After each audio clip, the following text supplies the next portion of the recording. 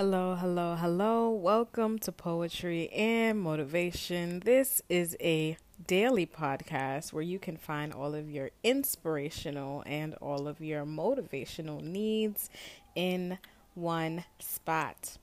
I am your host, the Poetic Black Girl, and I just love coming at you guys with things that make your personal development journey a little bit more smooth, or it kicks it off to a start in some cases, which is really awesome. So, today's episode is actually sponsored by a brand called Melanated Nails. And Melanated Nails is a nail press-on nail company that is dedicated to giving women bomb, cute, affordable, luxury press-on nails. They will be linked in the description box below. Definitely shop with them. They are Black owned, they are Black woman owned, and the nails are really bomb. So today we're going to be having a poet who is going to come on and give some recollections of her experiences with love and with abuse. So this is a trigger warning. If you are easily triggered by recollections of physical abuse, domestic abuse, violence, this is not the episode for you. I have a whole bunch of other great episodes for you to tune in on. So, I'll give you some time to click off if you need to. Now, without further ado, here she goes.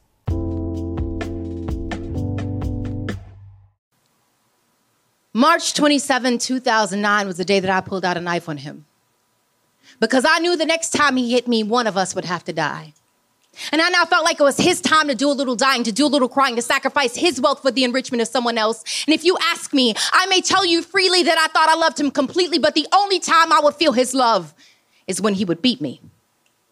Because his passion was in his rage, and his nurtures when he tried to play doctor and rearranged my face, but left me with a surgical scar that serves as a reminder to the fact he was able to punch me so hard that I flew over the couch and my face landed on the glass coffee table.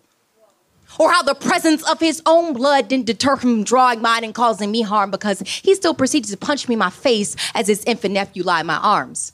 And while he was giving me physical bruises, he also left me with emotional scars, and they say that I'll heal everything in due time. Well, maybe the judge should have given him a little more, because I still have nightmares, gasping for air of how he tried to cut short mine.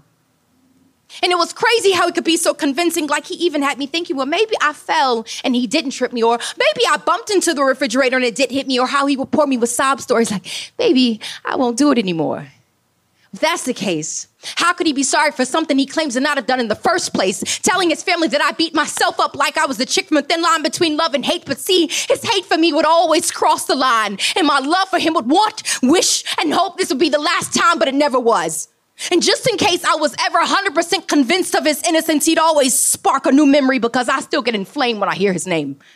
And wish the thoughts of him that I disseminate would disintegrate in total. But that's one thing about a memory. There's not enough lighter fluid in the world to burn a mental photo, because I can still smell him.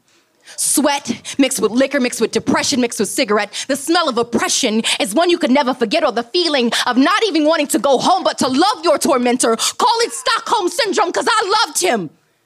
Or at least I thought so.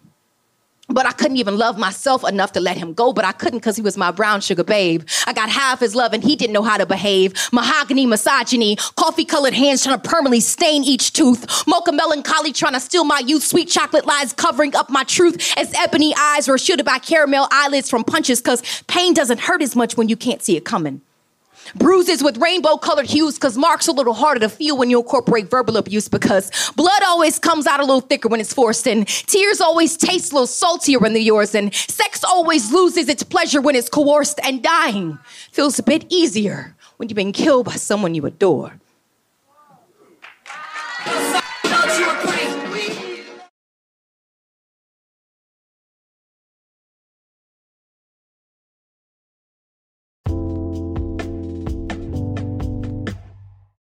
That was Kyla Janae Lacey with a powerful and informative piece. Yes, yes. I hope it did something to your heart. I hope it did something to your insides, because it definitely did when I first listened to it. And that is why we listened to it together today. Now, make sure that you are shopping with Melanated Nails.